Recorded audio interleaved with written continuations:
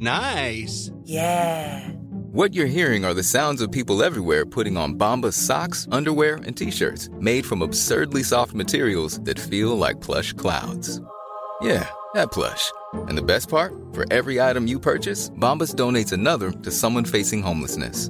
Bombas. Big comfort for everyone. Go to bombas.com/ACAST and use code ACAST for 20% off your first purchase. That's bombas.com/ACAST. Code ACAST.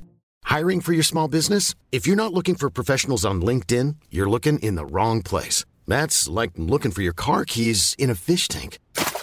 LinkedIn helps you hire professionals you can't find anywhere else, even those who aren't actively searching for a new job but might be open to the perfect role. In a given month, over 70% of LinkedIn users don't even visit other leading job sites. So start looking in the right place. With LinkedIn, you can hire professionals like a professional. Post your free job on linkedin.com/people today.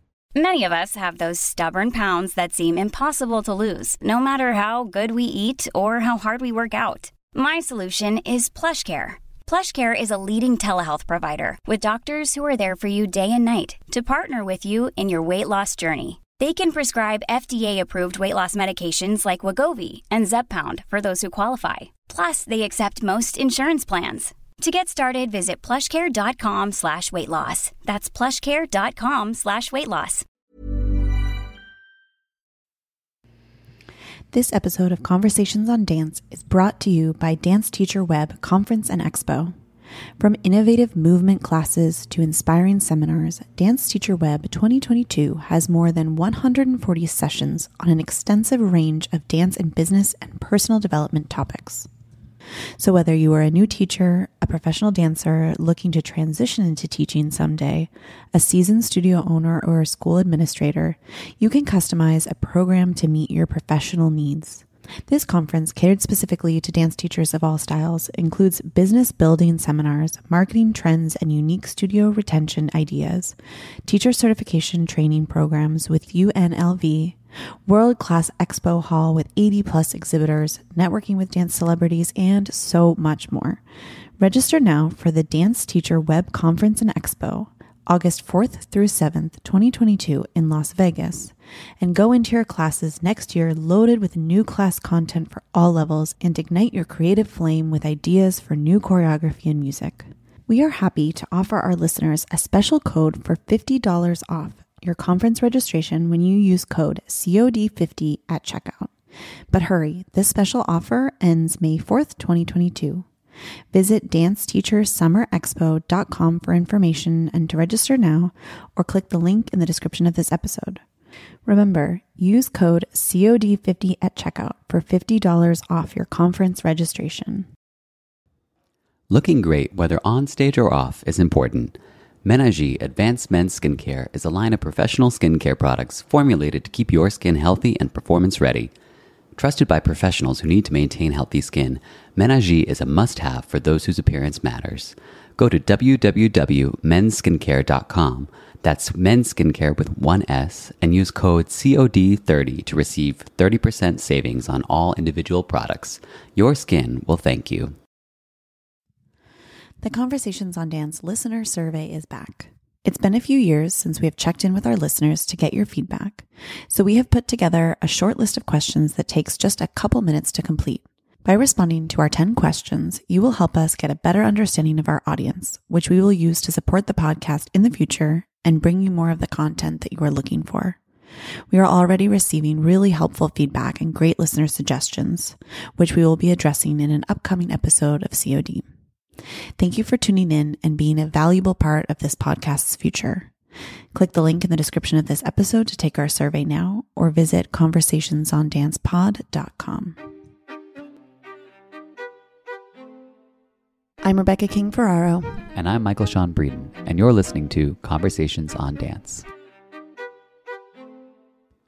On today's episode of Conversations on Dance, we are joined by legendary ballerina Cynthia Harvey. Cynthia began her training in California before holding the rank of principal dancer with both American Ballet Theatre and the Royal Ballet, a first for an American dancer. We talk with Cynthia about her early years of training, how she dealt with being cast routinely in major roles with less than 24 hours notice, combating stage fright, and finding her path once she retired from the stage.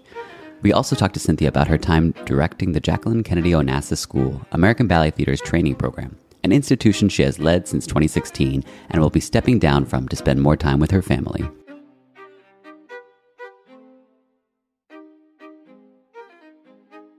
Cynthia, thank you for joining us on this rainy Wednesday morning. It's so pleasurable for me to hear you two and see you actually as well. We're so happy to have you. There's so much to talk about with you. So we want to just dive right into it and hear a little bit about how you first got into ballet, how you first were put into lessons. I did the usual, Dolly Dimple School of Dance in my little town in Marin County, Northern California. Because my mother was trying to give my sister something to do. And she's older by 17 months. And I was little, but I loved it. And then, it got expensive and my parents couldn't afford it. So that was that for a few years. But then I saw Rudolph and Margot on the Ed Sullivan Show. And evidently, according to my mother, I don't remember this. I remember seeing them, but I don't remember trying to dance in front of the TV. And she was like, oh my gosh, if you really want to do this, we better give her some lessons because it was bad news to watch me attempt. I don't know. I must have been 6 or 7 years old. So that she put me in a Parks and Recreation sort of YMCA summer class. And the lady there told her later on that your daughter is bored. She picks up combinations faster than the older kids. And but if she's really interested, there is a teacher locally who had been dancing with Alan Howard from the Pacific Ballet in California, who was with the Ballet Russe. And she was in their little company, along with Kira Nichols' mother, Sally Streets. We were all at the same time. And so I was sent to Mrs. Walton, Christine Walton, who's still living in Fairfax, California. And she taught for quite time after I retired, but she had 3 of us, tiny little school, the Novato School of Ballet. There were 3 of us that ended up at ABT, which is kind of amazing for this tiny, tiny little place. And then in sort of weekends, when I turned 12, I started doing the regional ballet movement, the Marin Civic Ballet at the time, out of which there were several people who actually ended up at National Ballet of Canada and San Francisco Ballet and places like this. So it was kind of very gradual, but very green, kind of coming to the ballet world. But once I got bitten by that bug, that was that. And, I took out all the books in the library that I could find. And I was one of those girls, right? Little bunhead children. Yeah. Did you have an awareness of your own talent at that age, or was this something that you really worked for? No, I worked. I was a worker. Yeah. And what I had, which I didn't know, but other people have told me, people like John Meehan later on going, God, you were really coordinated. It never occurred to me because I would always struggle the very first time somebody gave me a variation. I would always find like I couldn't quite grasp it. And somehow I'd go home. I wouldn't physically do it, but I'd think about it in my mind and try to imagine what it would feel like and find my own kinetic way of doing things. And then things would become more comfortable. And it was, sometimes if somebody said I had to do this specific arm in third position, but I felt more comfortable doing it with my left arm, if it was allowable, that would work better for me. So I had to find my own coordination. But that was probably the initial thing. And, once somebody starts to tell you, probably I was around 11 years old, I auditioned for that. The Bolshoi used to tour and they did ballet school, which was like an etudes, like ABT's etudes or the Royal Danish Etudes. And I got chosen in that year. I don't remember. It was like maybe 1968, 70 something. And after that, it's when people go, oh, she has talent. Then you think, oh, I can do this as a living. Yeah. You mean this is something I can, because in my mind, I didn't know that when I saw these people on stage, that was a job. Right. You don't think about that as a child. It's just something beautiful to watch. And it could have been a hobby as far as I knew, because for me, it was just, I loved doing it. Yeah. And I think part of the reason is My mother was from Mexico, and one of my aunts, or two of my aunts at two different times lived with us. And it was very Latina, very arms and talking and drama. And I have a very gregarious older sister. And I never got a word in. I was just like the quiet person. And ballet was a place where I could go and it was quiet. I didn't have to talk. I didn't have to fight for attention. It was music, all the things I liked. And I think that's why I zoned in on it. And it was, when you find that right thing, I was so lucky when I think about it, because, not everybody has this option or the insight. And I'm grateful to my mom, especially and then she had to take on 2 jobs to keep us in it. And my teacher just gave me scholarships to keep going. So that was very helpful. So when you talk about this coordination that maybe didn't come super naturally to you, but you found this way to create it yourself, I wonder, we hear that so much about when we speak with coaches or teachers that, go on later in their careers to teach and coach, that they have this kind of analytical mind. And so I wonder how you came about that process for yourself. Did someone prompt you,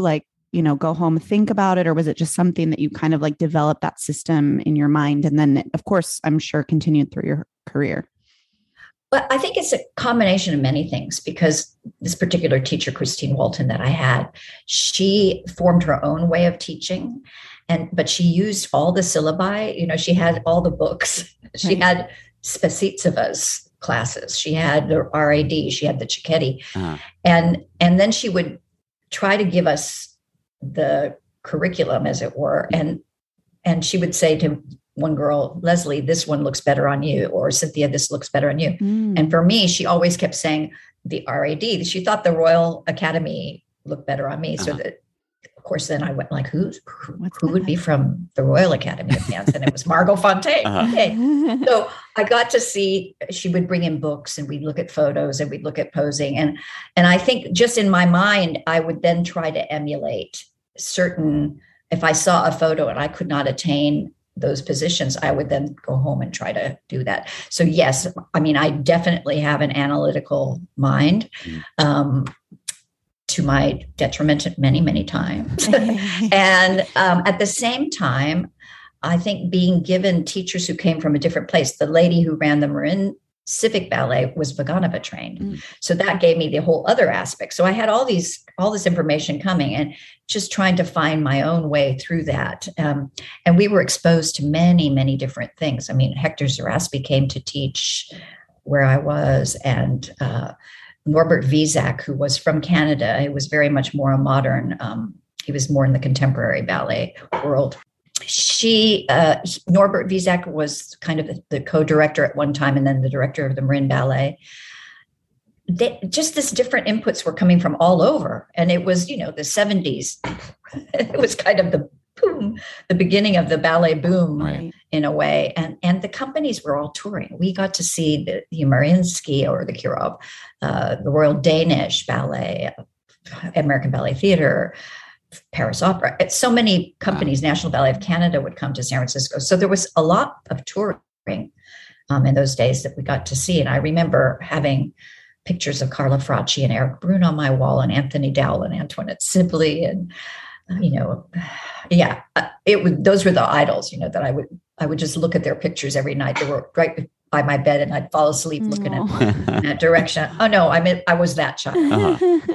But believe it or not, extremely shy, the kind that would hide behind my parents' skirts. So ballet for me was my world. I didn't have to compete with my sister for that one. And, I found the people that I liked. And to this day, one of my best friends who stopped dancing in her 20s, it was one of those dancers that I met in my ballet class. And, we're still best friends today. So we still understand each other. Right. Yeah. So at what point did you start to kind of get out of your training bubble, I guess? Did Christine Walton, was she instrumental in helping you choose summer programs, or how you were going to get out into the world from there? Well, the very first one she sent me to was at San Francisco Ballet Summer Intensive. This is when Lou Christensen was still around, So I went to their summer program there. And again, I met people that I'm still friends with today. I mean, these summer programs, that's what I keep telling these kids, you meet friends for life.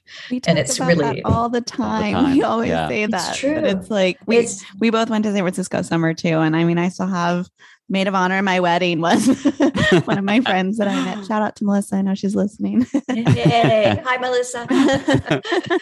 And it's true. I mean, it's fantastic. And it's the first time I took a pas de deux class because there were not a lot of boys from where I was. There was one or two, but I didn't get to do pas de deux otherwise. Right. So those were the beginnings. And then, they would offer me places, but somehow I would always go back to Christine. So I stayed with her. The second time, summer, I went to SAB when I was 14.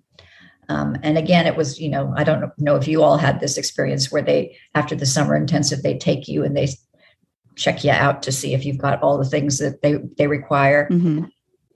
I went for I thought that might be interesting. But again, I came home. I think I wasn't ready maturity wise to live away from home. Mm-hmm. And I was doing well academically. So I thought I don't want to push that yet. Right. And then I went to the National Ballet of Canada through Norbert Vizak for one summer and straight to ABT's summer intensive. And that's when I got offered when I was 15 to stay. And after going back home and discussing it, we decided the ABT route was the best. And that was through Christine as well. She contacted, I don't know if Terry Orr will remember this. She knew somebody who knew Terry Orr. And she found out where they were staying, which hotel, and she called him really early one morning, woke him up and said, I have this student, Anyway, he arranged that I take class. Pat Wilde was the director of the school at ABT, but she was also ballet mistress for ABT. Mm-hmm. So she was on tour. So I held on to a doorknob, and that's how I auditioned for the school and got into the school. And it was very different. It was only one scholarship class. That was it. Maybe two. There was when I got there was a second class of younger kids. But I had Leon Danelian and Patricia Wilde, and Pat Wilde was great. She was hard, but I came to PCS and I attempted that, which was, I think I just recently said that, those days with no internet, and I was trying to do schoolwork, but coming home when the libraries were closed and living in a girls' residence. And it was very, very tough to try to get my grades and homework. And I freaked out because I wasn't getting A's. And was, in the end, I guess what I had decided was if I end up getting in the company, and I gave myself 4 years, if I didn't see that there was like a future, then I'd go back to school. Mm-hmm. And that was, I had it all planned. So it turned out that after 4 years, right away, I got in within the first 9 months. I was so fortunate. Right. They had a big audition at ABT. Oh, that's interesting. So they auditioned and that's how you got through.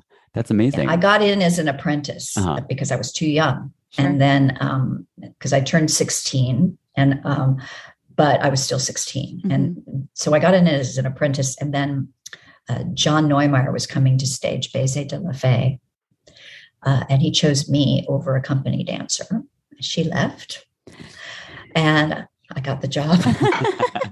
But it was kind of, I look back and I'm thinking a lot of my opportunities were other people's misfortunes.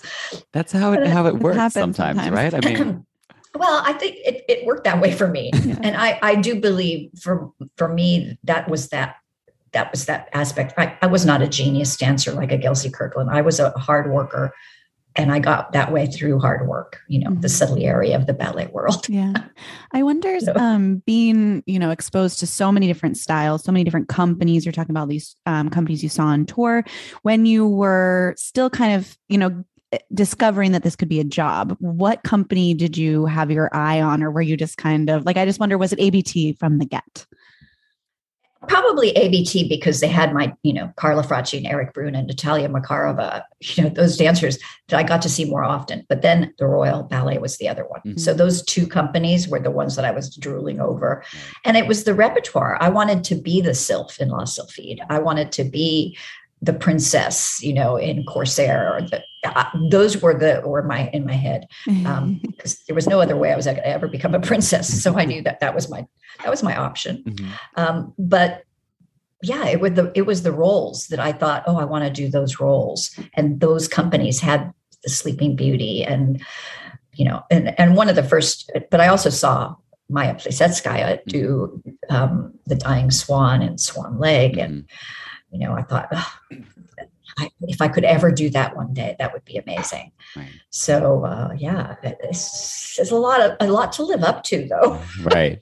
Well, can you kind of paint a picture for us, like what your initial experience was as an apprentice? Like who Lucia Chase is still the director at that point. Yes. And, you have those big stars that you've looked up to.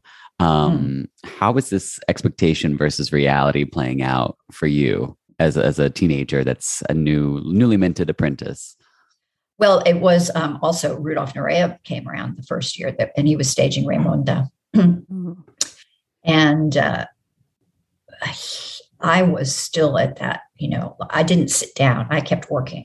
I wouldn't take a break because I was around all these people who were fantastic. And how will I get that? How will my Retiria ever look like Makarova's? How will I be as turned out as, Cynthia Gregory or, listening to Rudolph take a rehearsal and he'd be dancing everybody's roles as well as dancing his own. How will I ever have that stamina? So I kept working like a maniac. And he noticed me and he chose me to do right away almost one of the 3 girls and covering the 2 soloists in Raymonda. And I was in my first year. It was like, so I thought, hard work is the way to go. This is the way. And then I got mononucleosis. Oh no. So, but that was okay. I mean, can you imagine this? I was not feeling well and I would lie down. This is the person who was standing up all day. Right. I laid down on the ground in the studio and fell asleep. And it was bizarre. And then when I was diagnosed, I had to tell Lucia Chase, I'm sorry, I'm going to have to be out for a while. And that was a big sort of wake up call to how to take care of yourself, and it was way before we had all that, the extra, information on nutrition and right. Sure. So during that time, I would read about what to do to take care of myself. And then eventually when I came back, people like Cynthia Gregory, first of all, they had changed my name to Christine. They asked me to change my name because you can't have Cynthia Harvey and Cynthia Gregory in a company. What did you say? Well, I didn't care. I wanted to be an ABT. I would do anything. Which name do you want me to change? Both of them? I'll change both of them. So I took on my ballet teacher's name, Christine, because I thought as an honor MC, Cynthia. Right. But Cynthia Gregory, being the wonderful, kind, and generous person that she was, I think after my first year and after being sick and I came back, she noticed that she'd heard my name was really Cynthia. And at a Halloween party, she went up to Lucia Chase, who I think might have had a little to drink by then. And she said, "This is silly. You need to change your name. There was Alicia Markova and Alicia Alonso, and nobody confused the two." And, I love that. And so Lucia said yes. And Cynthia then went, "Tomorrow, call Agma and get your name changed back." And I did. So that was that. I got my back to my real name, Cynthia. So I had this great admiration for these people, which didn't stop until they retired, even when they retired. I mean, even later when Makarova came to rehearse us, I was still like frightened and intimidated, more intimidated, I think, than anything else. Yeah. And that's the burden of also being in the corps de ballet for a long time and seeing, I don't mean burden in the worst sense of the word. I mean that what it left me was with this incredible respect, not just for the dancer, but for the role. So standing on the, like in the front line or something and waiting and listening to the variations and hearing them go off stage and grunting and groaning and how exhausted they were when they left the stage. I just thought, my gosh, I'll never be able to do these ballets, So even as I was getting to do them, I was scared to death of them. Right. Well, I mean, a full-length ballet is a pretty intimidating beast to go up against. Yeah. Yeah. Well, especially when you're normally thrown on, and that's exactly how it happened. Interesting. For me in the end. So I think the first time you kind of forgive yourself, you think to yourself, well, they can't blame me. I'm doing them a favor. I'm getting on stage. But at the same time, you want to make sure that people from the company or your bosses think, oh, she can handle this. Yeah. Right. So there's that sort of two-way pull going on, I'm doing them a favor. It doesn't matter. It's fine. I'll be okay. Or at the same time, oh my gosh, what if they think this is such a disaster? We should never give her this opportunity. Right. Can you tell us about some of these specific stories? Because I think most of our, former peers, Rebecca and I being very retired now, but, we have a lot of friends in ABT, James and Bella, people I grew up with and love, but they talk about how they usually nowadays, it seems like you get the luxury of knowing pretty far in advance. And then you rehearse and you rehearse and you rehearse. And then you do like your out of town tryout, you get the Detroit show to like, center you, feel a little bit more comfortable before you have to do your Met premiere. So what were some of your stories where you just had to just go do it? It sounds like. Well, one was April 1st, April Fool's Day in Washington, D.C. And honestly, we were doing Don Q, and it was when it was first being done. And Misha had said it, and he was still dancing with the company. It was the year before he joined City Ballet. And I was Flower Girls, one of the two Flower Girls. And I did the Mercedes Dryad Queen role occasionally. And I think this was 78. So I would have been by now a soloist. So I joined the company in 74. And in 78, I became a soloist. And so I had those roles. And then I came into the canteen at the Kennedy Center. And I don't even remember who turned to me and said, you're going to do Kitri tonight. I went, Not tonight. April Fools, And, oh my gosh. And then, as it turned out, only Misha and Gelsey were left standing. I mean, people were injuring themselves left, right, and center. So it turned out that it was Jonas Koge as Basilio, and Martine had injured her hip. And I don't remember what was happening with Cynthia, but she was off. Maybe she just she'd done a show and she couldn't do more or something. I don't know what the deal was. So in the end, they put Mariana Tchaikovsky in acts 1 and 3. And they asked me if I would do act 2, which was the one I knew the least because I was already in it in the core. So I couldn't really see what the principal was doing. So you hadn't been learning this like in rehearsals. No, this was just like out of the a full throw on, a true throw on. Holy cow. So that was like that day.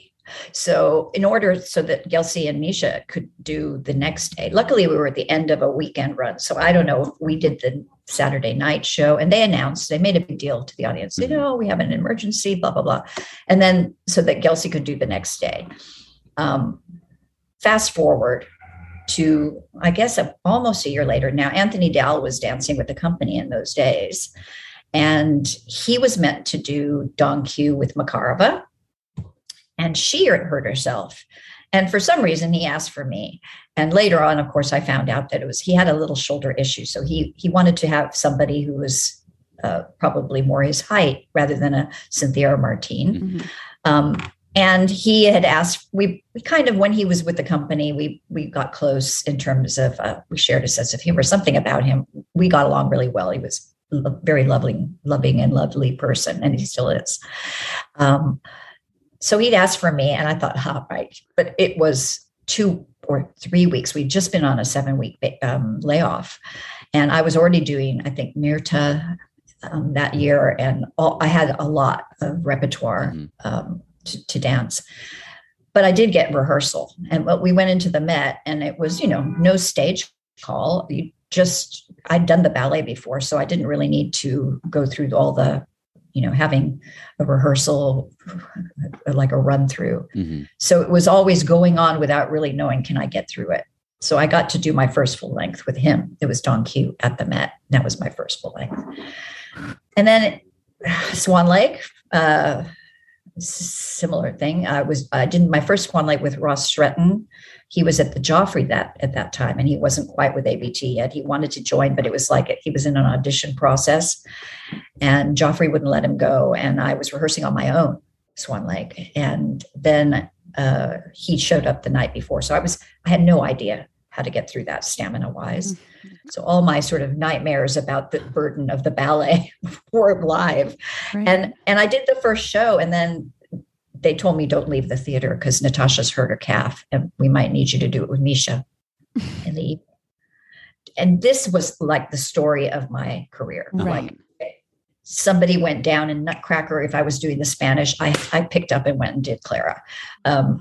It was just like, who's there? Or once at Wolf Trap, I was out front watching Giselle, and it was Gelsey with Ross, and Carla Stallings was doing Myrta for the very first time. So I had done the matinee, and I went out front to watch, and I'd had, a glass of wine, and I put all my stuff away because you couldn't have your things at the theater in Wolf Trap. You had to put them away. There wasn't enough room. And I came back to wish Carla married, and everybody's looking at me. And I'm thinking, Gelsey can't go on. She has I think it was infected toe. I said, my things are not here. I have no thing. Don't worry. And people sewing shoes for me. I was getting my makeup on, and they were sewing shoes. I was using someone else's makeup because mine wasn't there. Anyway, I ended up doing Act 2, and Robbie LaFosse, who was my normal partner, when I surfaced after getting ready and I climbed the steps to the stage, he and Ross he was doing me, because we had slightly different things that we did. And it was almost comical. I wish I'd had an iPhone in those days. I could. It was very, very, very funny, which broke the ice, but my shoes were noisy. And I mean, it was not the most ideal situation, but this continued. I mean, this was how it was almost until I became a principal and retired, for sure. Oh my gosh. So I think for our, listeners who are audience members or dance enthusiasts, the idea of doing a full-length ballet that you've on stage for the first time, you've never done the full run through before, you don't know what that feels like stamina wise, would be like deciding to run a marathon tomorrow without ever training for it, right? I've done a few miles here and there, but I'm 26, Well, it's hard. I mean, in a ballet like Don Q, I knew it was hard because you could see everybody else dancing, and it's jumping. So that is for me probably between Myrta and Kitri, and Myrta's only one act. I mean, Kitri, from the minute until the end, it's full on. And, even in the dream scene, it's still like, then you have to just pull it together. And so it's like a marathon in a way. I mean, however, I did watch it for night after night after night. I was on stage in another role. So it's not like I didn't know where people went. And I think that's nowadays what you worry about most is like, will I know who that person in that costume is that I'm supposed to stand next to? But for me, it really was always about stamina. And even when I had a lot of stamina, or I wouldn't have been able to get through those things. But in my mind, it's like when the blood leaves your heart, it didn't quite make it to my feet. And I would feel like, and with nerves, and I was a very nervous performer on top of it, that I think that, that panic sets in a little bit. The doubts all come to the fore. So it's a little.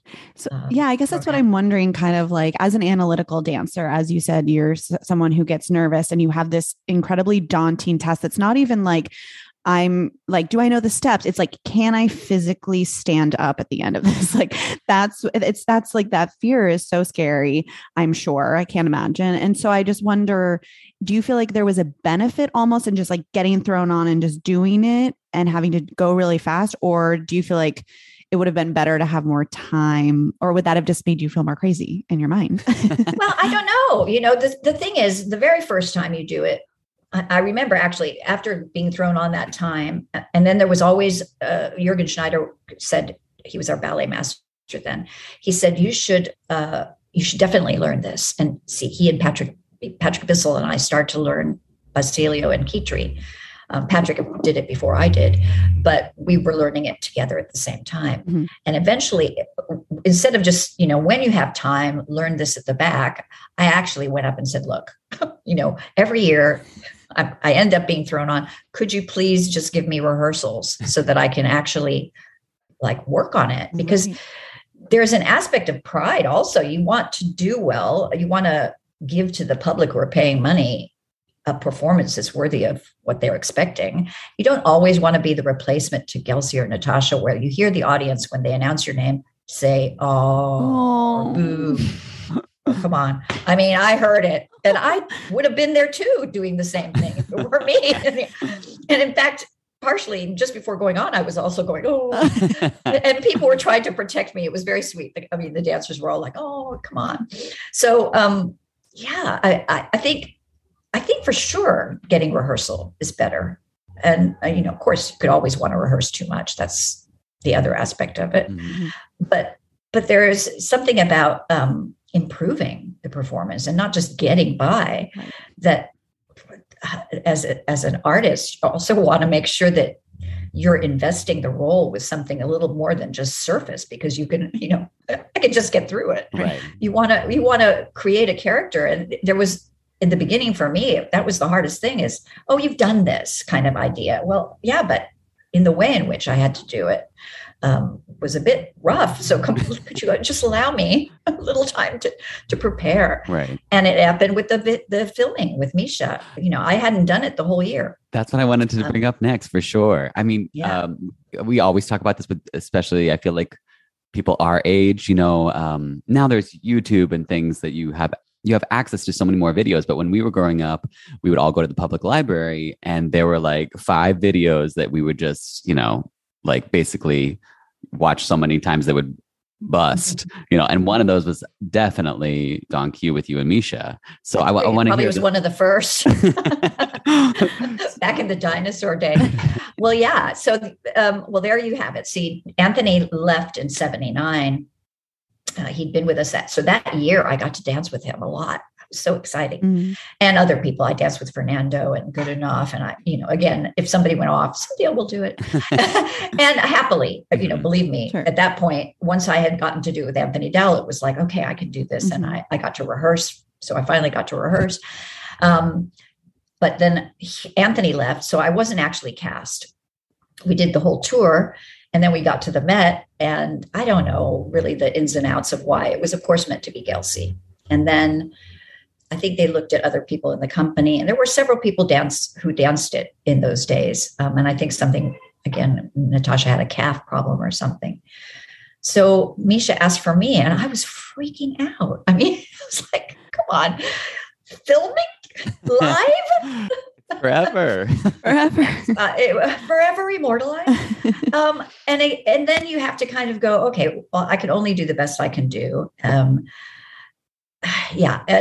poor Misha, because I like to rehearse, and he had done it zillions of times and probably thought, oh, do I have to rehearse this again?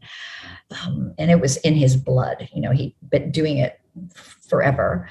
So I just had to get by. And the fan solo, I had never done that one. I hadn't done it with ABT. Misha had put me in the jumping variation that in the videos Susan Jaffe does with the cabriole, because jumping was what I could do. And so later, many years later, when I did it more often, and I eventually danced it with Wes and Julio and many other people. And now I look at myself doing the fan variation with later in my career, it was so much better. I'm like, oh my gosh, how embarrassing. I mean, probably I never jumped as good as I did in the first act. I don't think I ever had that kind of energy ever again. I think that was it. I hit my peak at 25 or 24, whatever it was, in terms of energy. But everything else got better as time went on. And it's just too bad that it didn't get immortalized later in my career. It's so funny because, like Michael, like you were saying, it's like almost we're saturated now with so many YouTube videos. And like for us as dancers in our generation, we always had everything recorded, and it could be on Instagram the next day. Like we never really almost thought about it in the same way. And I'm sure for you, like being inspired by so many of these kinds of videos and stuff, was that, I know you already said it was kind of daunting, but I mean, you did inspire like a generation with that video. And so I just like wonder. It's very hard to imagine that. Right. I have to say, people say this to me, but I find that really, I don't know what it is. It's possibly because when I was still dancing that ballet, there were still people in the company whom I admired. Mm-hmm. So it was very difficult for me to, now, of course, it's been, 30 some odd years, maybe more. I haven't done the math. And when people say that, my grandmother used to watch you, I don't like it. It's true. It's a compliment, and I take it better now than I did then, because then I was like, you people are crazy. You don't really know what's really good dancing. No, honestly, I think because I was so critical of myself. I mean, you say we used to have those old VHS cameras, and we used to tour, and I never filmed myself. I filmed other things like going to the zoo. And why did I carry it? If I could have been using it, other dancers did. Right. But I think I was so intimidated and so critical of my own dancing that I didn't even look at Don Q until I think it must have been maybe 5 years after we had filmed it. Wow. And not because I didn't love it, because I loved it, but I just knew I would beat myself up about it. It's so hard to watch yourself do. And that's so funny because we would watch, right, Michael? We would, like, after a performance, after a matinee, everyone would be sitting around that night watching the DVD from the matinee, like giving ourselves notes. Like, it's so funny to think of the option of not having to watch it. Well, I know, but I mean, other dancers in the company in my time also watched themselves. Right. I just was the weirdo. Didn't want to. Well, I think you have to, like, it's stupid actually. Now I would love to, that advice to myself is like, get over yourself. Well, it's a hard thing. I mean, it can really, like, damage you before. I remember I watched a video of myself doing Valse Fantasy, and then I had to do it at the night, and that show was terrible because I was just in my head I was like, well, you were bad at that. But this is it. Now, would I have had distance if I had seen it straight away? I knew I had to dance it a lot for the next 2 or 3 years. Yeah. Right. Had I maybe seen it, I could have affected me like Waltz Fantasy affected you. Right. But who knows? It's all hypothetical now or in the past. You're in very good company because it's so funny. Like, one time I got to tell Kay Mazo that, like, and I saw Bart Cook. I think the same thing. It's my favorite thing to tell people like you that, like, these videos just made me want to be a dancer and affected my whole life. And every single person, I mean, Kay was like, oh my God, no. I was awful. No, I was awful. She, by the way, I loved her in that too. Yeah, it's so incredible. So, I think that's just the dancerly way. We all kind of bristle at having to see that. And of course, video takes away the third dimension. Yeah. Yeah. The poetry. Yeah. Oh, yeah. I mean, and I think, and this is what scared us about COVID. Are we going to have to be behind the screen? Right. All these performances, I have to say, I was like, oh, I'm so over it. I'm so over watching. I know that it was important to keep the dancers going, but I was so over watching them on a video or on a film right. And I'm a big film goer. I love to go to the films to see movies and cinema, but after a while, that aspect of the live influencing how the audience influences, how the weird things that happen maybe with the orchestra or maybe with your colleagues on stage, how it influences your performance, the sort of spontaneity, it felt like it was gone. Right. Yeah. Definitely. We can get back into that, but I want to hear about what I love about your career, and I think this happens a lot. Is like, we get to see this moment of, like, you idolizing Dowell and Sibley, and your teacher telling you, like, oh, the RID looks best on you, and I like this look for you, and then you get to later you're dancing with Dowell, and then you have this huge moment where you join Royal Ballet. Can you tell us about how that happened and what that process was like? Yeah, it was very odd. I mean, I got a phone call from Anthony Dowell. It was 1985 in April. And he said, I'm going to be taking over the Royal Ballet. Would you come? And I kind of went, yeah, like that. Anyway, I said, I'd love to. That'd be great. It'd be a dream. I'd love that. Thinking he meant as a guest sometime in the future. Right. And then a couple of months later, it must have been May or June, and he called again and he said, have you done anything about your visa? And I went, oh, you mean this is like happening? I'm coming. Yeah. And then I thought, oh, well, I better ask. So I had to ask Misha and Charles, and I asked for a leave of absence. Charles being Charles France, who was sort of the assistant to Misha Baryshnikov, who was our director at the time. And Misha was good. He was really great about it. He was very, I said, you know what it's like, you have a dream to work with other places. I've been here for 13 years and everyone here thinks of me as up and coming. Then I was a principal, and I even think of myself as that. And I feel like I need a change of scenery to know who I am. And I've been asked to go to the Royal. I will only go if I know I can come back. And they want me to come as a normal member of the company, which I prefer, because if you're a guest, people, don't talk to you. Right. They're not as welcoming. They are, but they aren't. Right. And the expectation is huge. So Anthony was very cognizant of the fact that he didn't want me to feel like the stranger amongst them. So Misha was like, yes, I get it. He said, although we had a lot of repertoire coming, but Charles was a little less understanding. Well, he was I understood him, and he was right. We have dancers, you're going to go away and they're going to come and take your place. And I can't guarantee that your place will be here when you come back. And I thought, okay, well, sure, it's a chance I have to take. So I really didn't discuss it with anybody other than telling them, now, this is happening and I'm going to go. So off I went.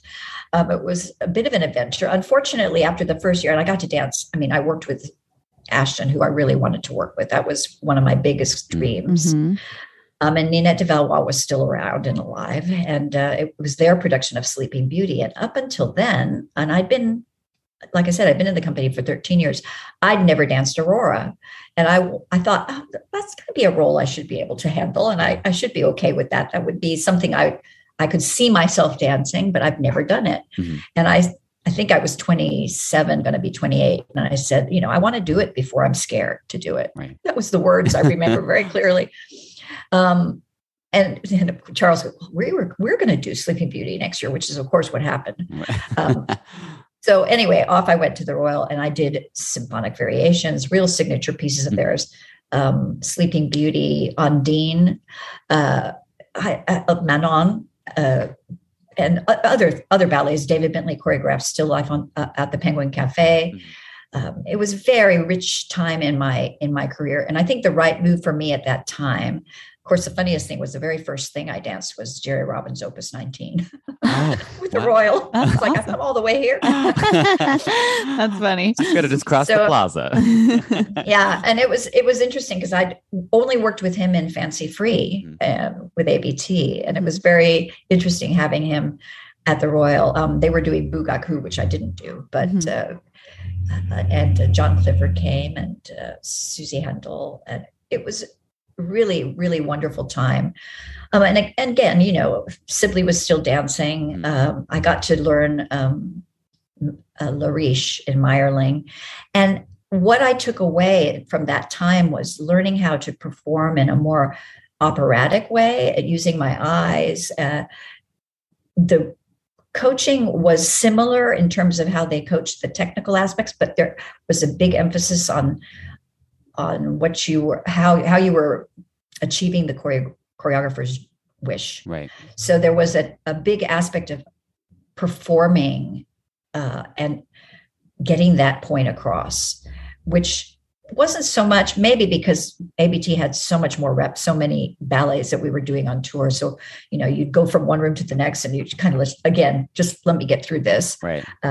And there you were performing maybe a week out of 6 weeks. So you had 6 weeks in between. I found it harder to stay in shape.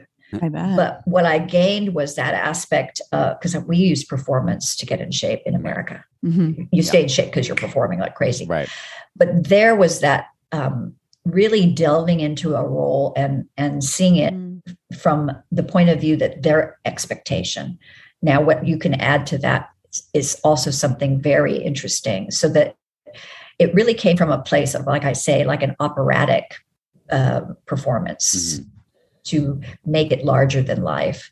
And I learned that there. And luckily, I was able to bring that back later on to ABT. And I think also not to be seen as up and coming anymore, because in the meantime, the dancers that I admired were slowly going away. So yeah, I came back the year before Misha left, or 2 years before he left, and then Kevin took over. So I had Lucia, Jane Herman, Misha, and Kevin, not necessarily in that order, but I had the 4 directors that have been directing ABT. Wow.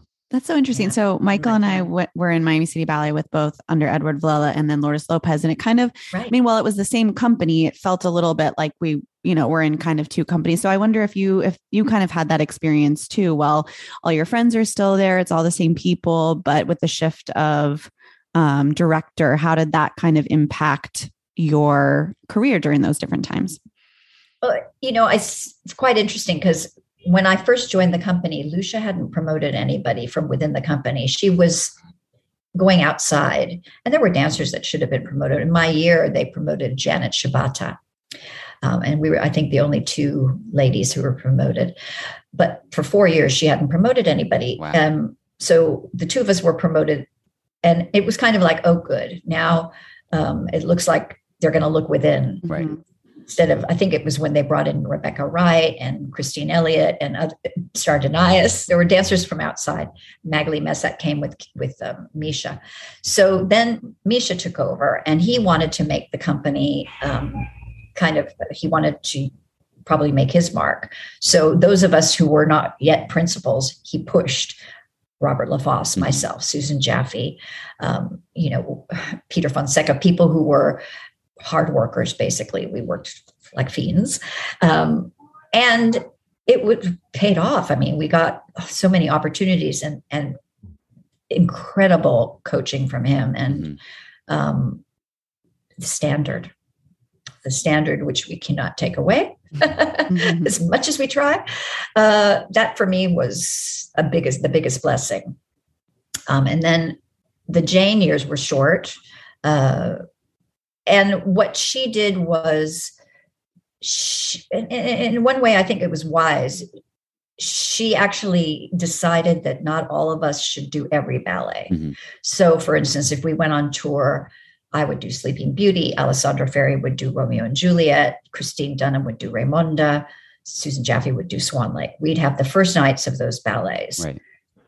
We might do another show, but we wouldn't be the first cast. So there wasn't like a ballerina who got everything. Right. And it's felt very, very fair in that regard. Artistically, not necessarily at the same level. It wouldn't be then with a Baryshnikov. And then Kevin came, and as a colleague, I thought it was a good move for ABT at the time, very much so, because he understood what ABT was about, which was storytelling, and it still is. So, yeah, I think that the company, there wasn't such a major shift from Misha to Kevin necessarily. There was just a difference. I think Kevin also wanted to make his dancers stand out. So Paloma was moving up in that time period, and Susan was more of an established ballerina. And in 1995, I had a year. I got married in 1990, and then I was expecting a baby and lost it. And then when I tried to come back, the very first class I took, some girl knocked into me and I went over, like I was just standing still, and my ankle went over and I tore ligaments in my foot. It was like, okay. Oh. So I was off almost a whole year, and I was determined I wanted to come back, but I was now like, I don't know, 36, 37. And I had an injury in Russia, which is one of the reasons I came back to ABT. Mm-hmm. My foot got stuck in a hole during the bedroom pas de deux in Manon, the slide. And I had it x-rayed there. It was my left foot, which is, fouettes, what have you. Right. And it turns out that it was broken, but they said nothing was really wrong. Right. And it was also, torn ligaments. It was a mess, basically. And it really took some years off my career because I could never get that back. I never was able to get it because I went so long without getting it attended to, thinking nothing's wrong. But I couldn't put my heel down. It was a mess. Mm-hmm. And then my other foot, I got a bone chip that I'd had when I was a little girl. An osteogonum. Some boys were chased. Is that what it is? Yeah, but it wasn't a natural one. It happened that I had been chased. My sister and I were being chased around a swimming pool in Marin County. And I jumped into the pool thinking it was the deep end and it was the shallow end. And I jammed something and the little piece of bone chipped, but it never went anywhere until I was like in my 30s. I was doing some gig somewhere and I pushed off for a grand jeté, and I felt this funny thing. And from that point on, I couldn't point. It was like in the way. It gets stuck behind your heel. Yeah. Well, it was inside the ankle joint. So it was really delightful.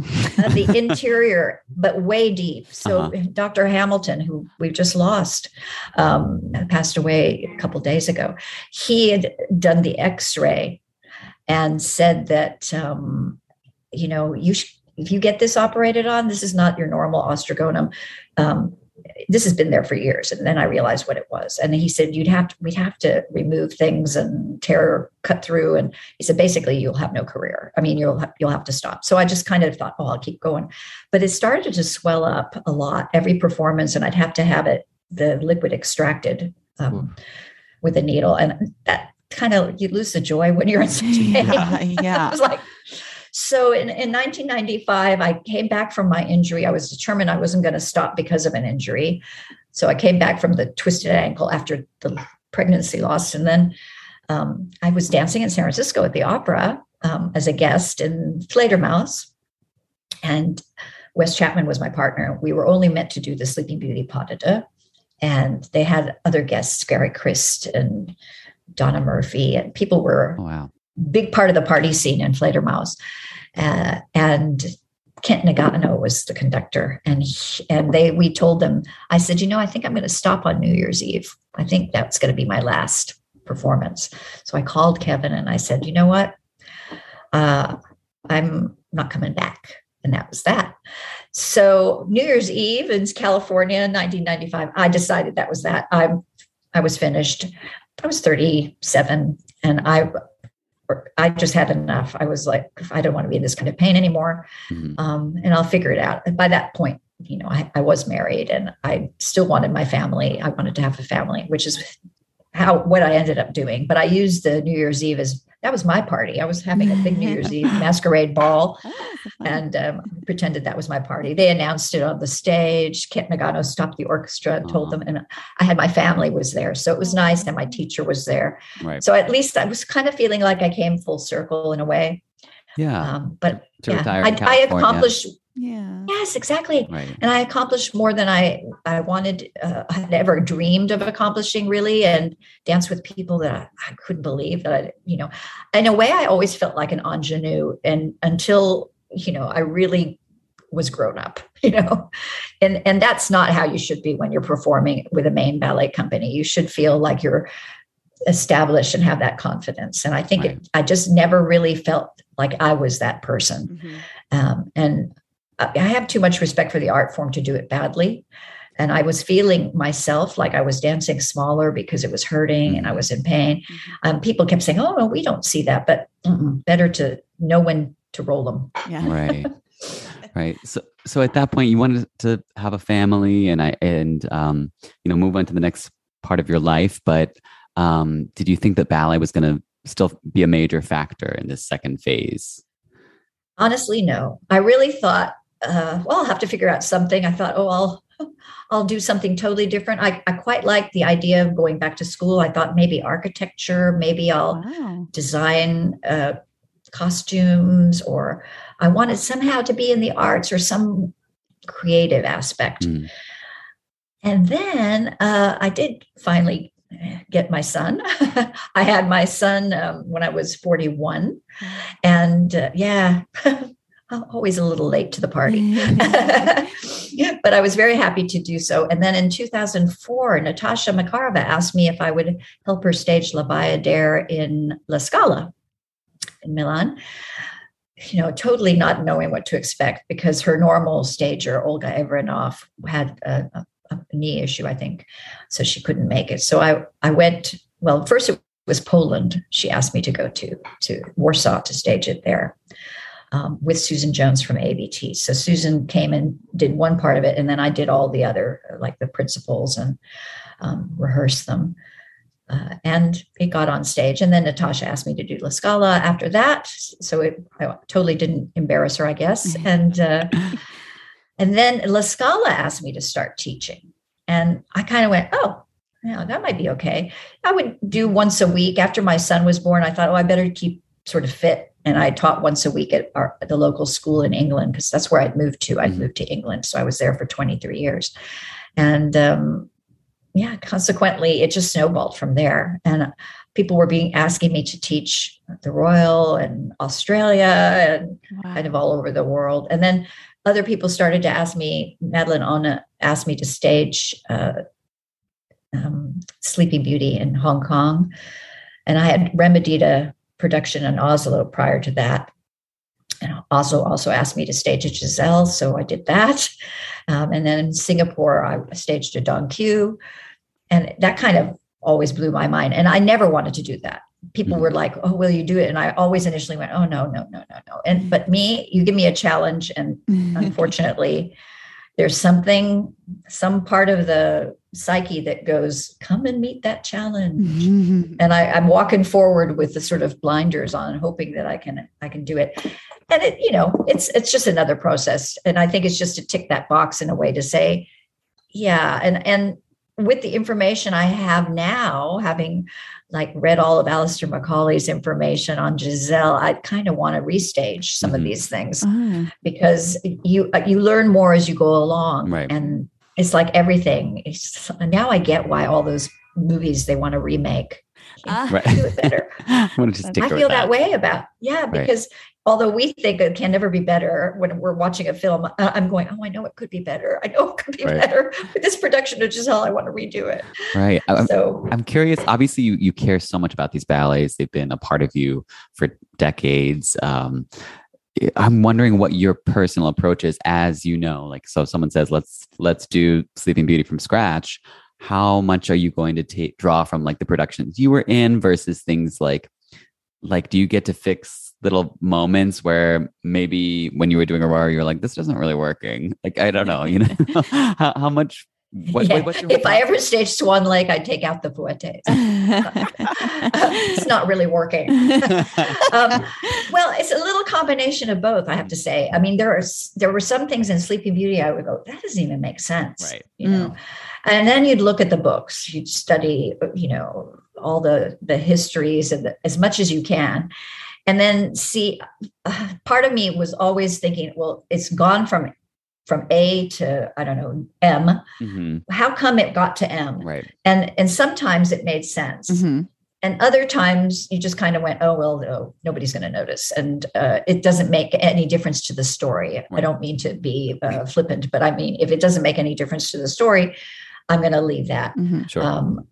And a lot of times it depends on the dancers you have in front of you. Mm-hmm. Is it going to make them look worse? Is it going to make them look good? Right. And I don't think so much about me and the production, but I think, how am I going to do justice to this company that has asked me to do this production? Mm-hmm. So it's a combination, really. Mm-hmm. But often for me, it has to make sense. Like if somebody exits stage left, but they come back on stage right 2 minutes later, you kind of wonder what was that all about? Yeah. And why are they not coming on? And that happens a lot. That's so funny. Oh, but it annoys me. The bathroom was over there. That's why, they just had to. Yeah. She went off inside the house. Why is she coming back on another? Right. Did she have a back door? It's so a lot of those kind of things, it has to make sense to me on a really basic level. And then because, the audience comes there, we suspend belief anyway, but you can't make it so ridiculous that they're not going to buy it. Right. So that's part of it. Then the other thing for me that's really important is having a scenery and set design that matches my expectation. But I do go back to the production. With Sleeping Beauty, I think I danced 4 different productions. Mm-hmm. So which one was the one that I loved the most? Mm-hmm. And what are the reasons? Is it only because it felt good? Yeah. That's not good enough. It felt good that's not even the reason why it should be. But, why was that production a success? What made it that way? So I tend to look at those things. Yeah. I'm wondering when you're talking about what you've read that Alistair Macaulay has done about Giselle, he did a huge question and answer, right, about Giselle. It's on his website. And I wonder what you got from that you might take if you were able to restage Giselle again in the future. I think it would be the ending, having Bathilde come back and forgive Albrecht. I know that the West, we like those tragic endings. Right? Him And I think the Albrechts love the drama of dropping the flowers and being there by the grave. And do we know if he comes back the next night? Mm-hmm. But I think it does make dramatic sense to have, that's a resolution. Yeah. Just having, he's going to have to live with this that he did. He was forgiven. He should be happy. Right. And Giselle forgives him as well. Mm-hmm. So in a way, it's all forgiving. Right. He lived his dream, and then that's that.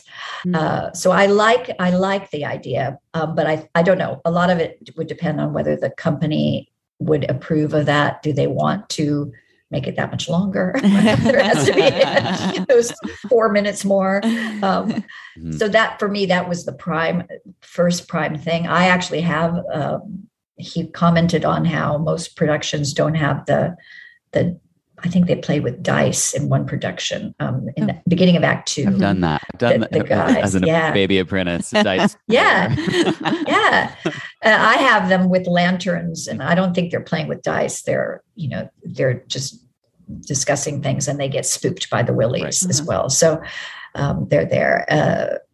So yeah, I think they're little things, and how the willies, when they do their chugs across the stage, whether their head is down and up. And I think he says they should have their heads up, and we always had our heads down at ABT. And if I could change that, actually Oslo are doing the production again in September. So I'm going to go back in August. And as a former Willie, I endorse that message of not having that back pain of being an ironing board going across the stage. I know. That was like me with Bayadere, having done First Girl. It was like, I so feel for those girls. Mm-hmm. Even to the end, I was like, those poor girls. Right.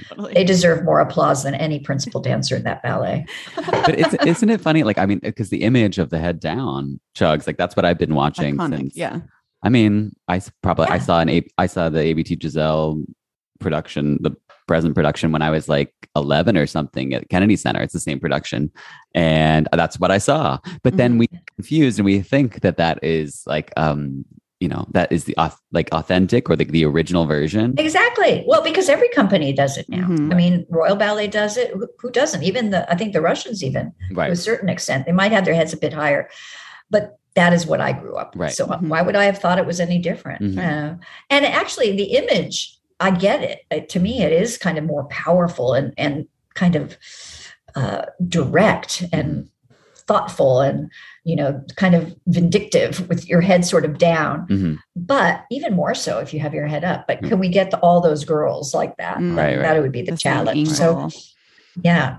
And the sort of with the feeling that has to come with it. I think that's the important part. So I'll see if I can get that, at least that little thing done. Let's just see. I don't think I can get at this point, the extra music, the happy music at the end with Batilde. Right. But let's talk a little bit about your time at JKO, which has been ABT's school for nearly 2 decades now. You began to head the school in 2016.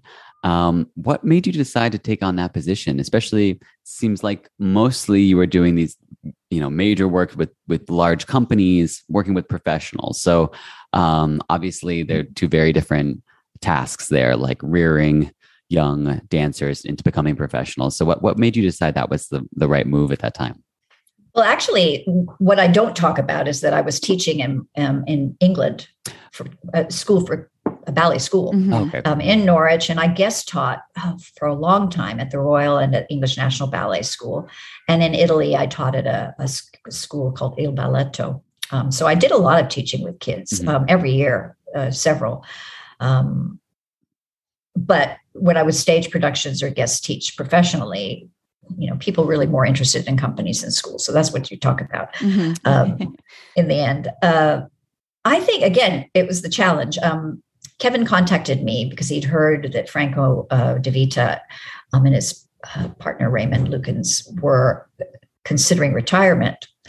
And, he didn't want the school to be without a director. And would I think about it? And I said, well, yeah, but I kind of would have to see the school. I hadn't seen the school, I think, since I had taught at the summer intensives every year, pretty much till 2007. And then there was this big gap between 2007 and 2000. I think I came back in 2014 for one year at some point. And then a couple of years passed, and I thought, well, I just need to see the regular school, not the summer intensive. Right. And I thought, oh, it's a lot of potential here.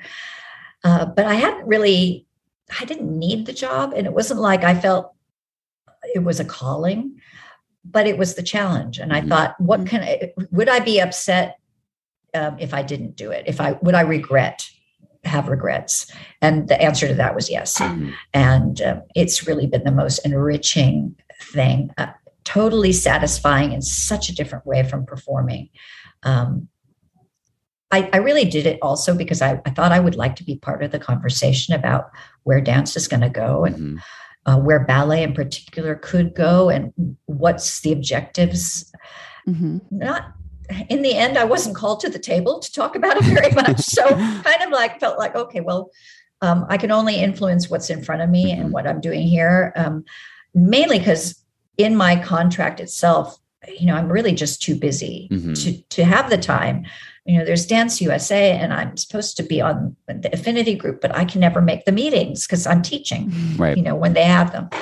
And people say, well, Cynthia, you make the schedule. Why don't you just take yourself out? But what they don't realize is that part of what I'm being paid for is that I have to teach a certain amount every week. That's in the and in New York and with American dancers, not all the classes go at 9 in the morning or 10 in the morning. Yeah. For ABT, the earliest one is at 11. And I feel like I'm better with the sort of 14 to 16 age group. With the teachers that I have, the slightly younger who come around, between 1:30 and 4 o'clock. So it's smack in the middle of the day. And I have to do meetings. I have the national training curriculum. So, my day is full. There's just not hours to spend on a conversation. And that's unfortunate because I really did want to be part of the conversation. I talk to myself all the time about it, constantly. And we have our own, we've had talks on ethics and diversity, equity, and inclusion, and all those things that are so important to expand on the conversation of where ballet and where it can go more to the future. And it's so complicated. And you have to try to be fair. And one of the things about ballet is that, I was asked by our board committee, education committee, how do you cast the school show? It's like, well, you put the best people on. It's like, well, is that fair?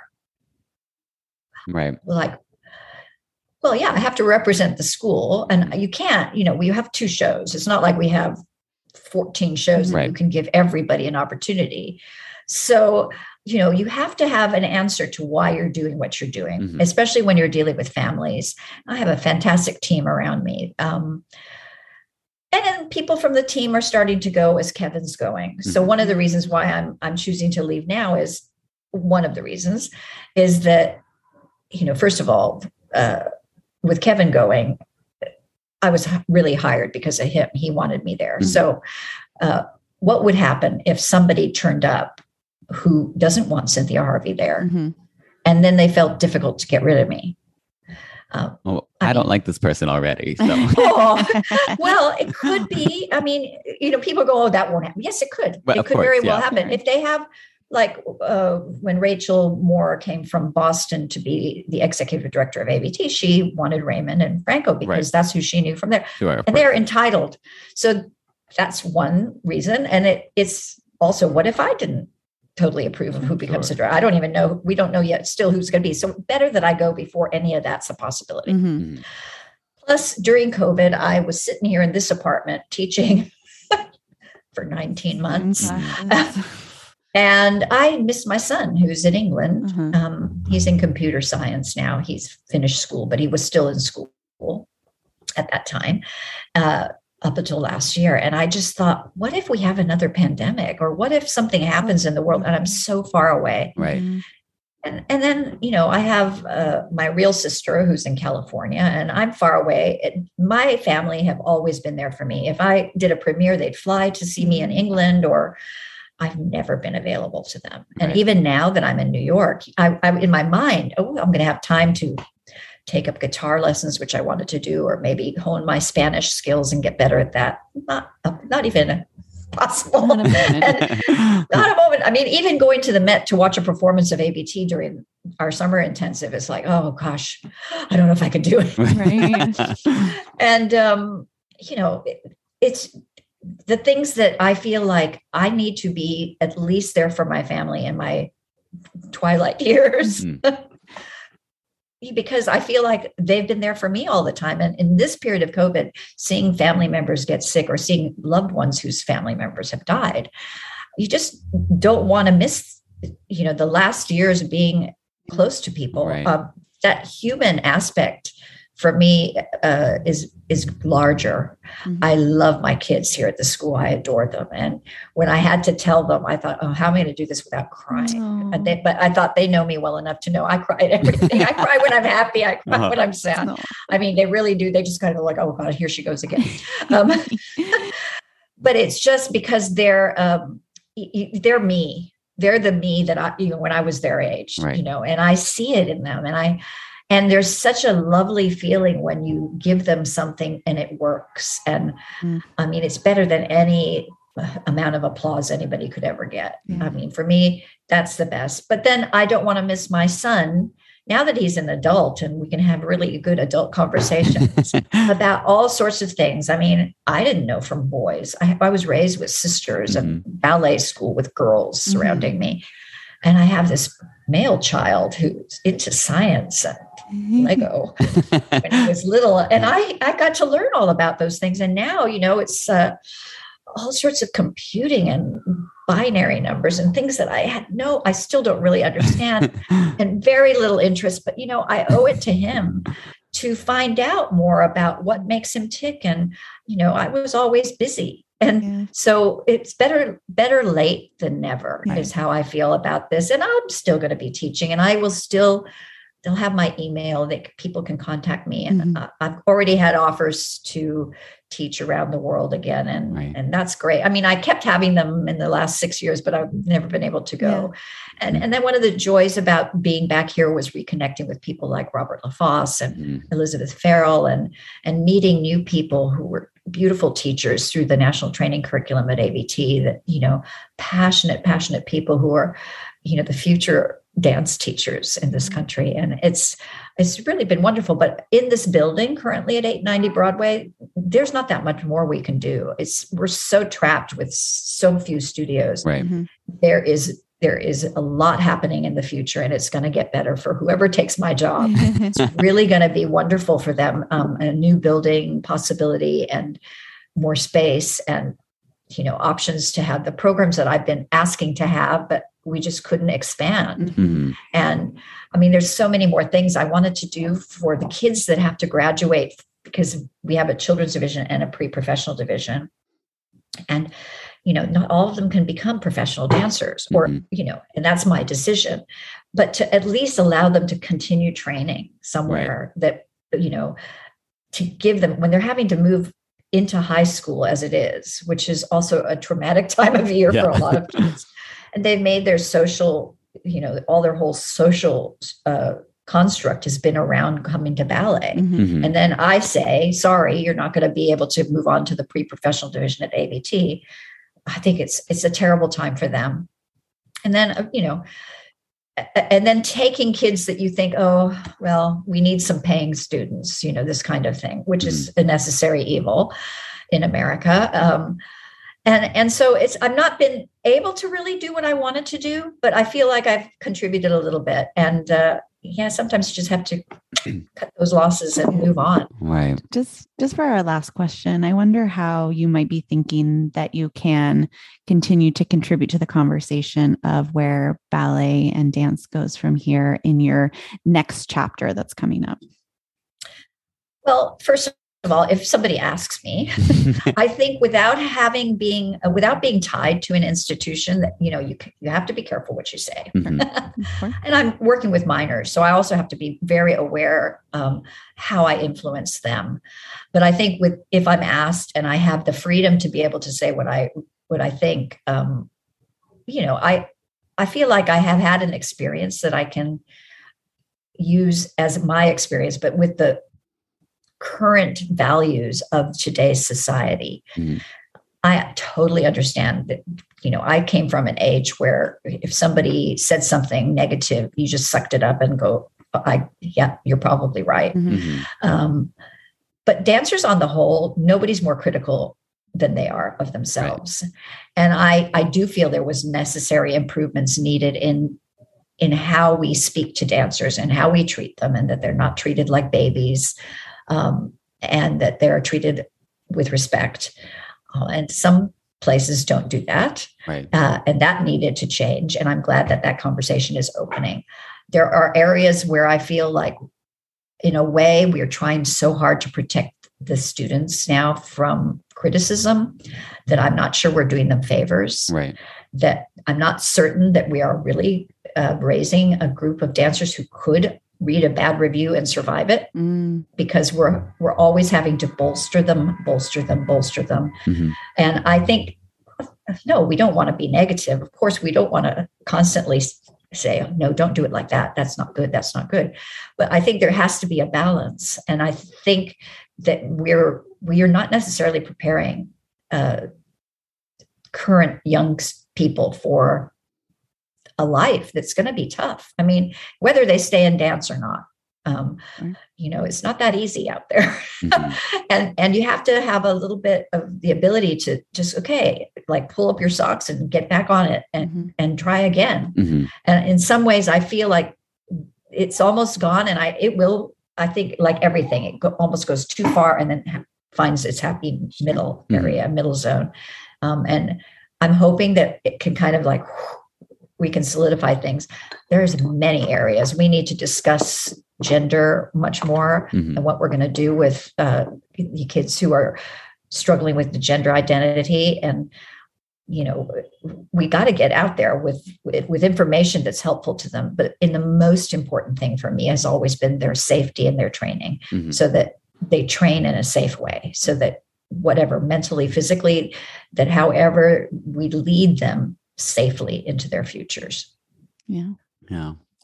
Well, Cynthia, anyone that gets the chance to work with you, I think they're so lucky, and you have so much incredible knowledge, and just, hearing about the way you approach things from the time you were little, like that, even just that, bringing that to today's generation, you're so thoughtful and analytical, and it's just, I'm sure anyone that gets to have you as a coach or teacher is just so lucky. So I'm really hopeful that you'll still be out there.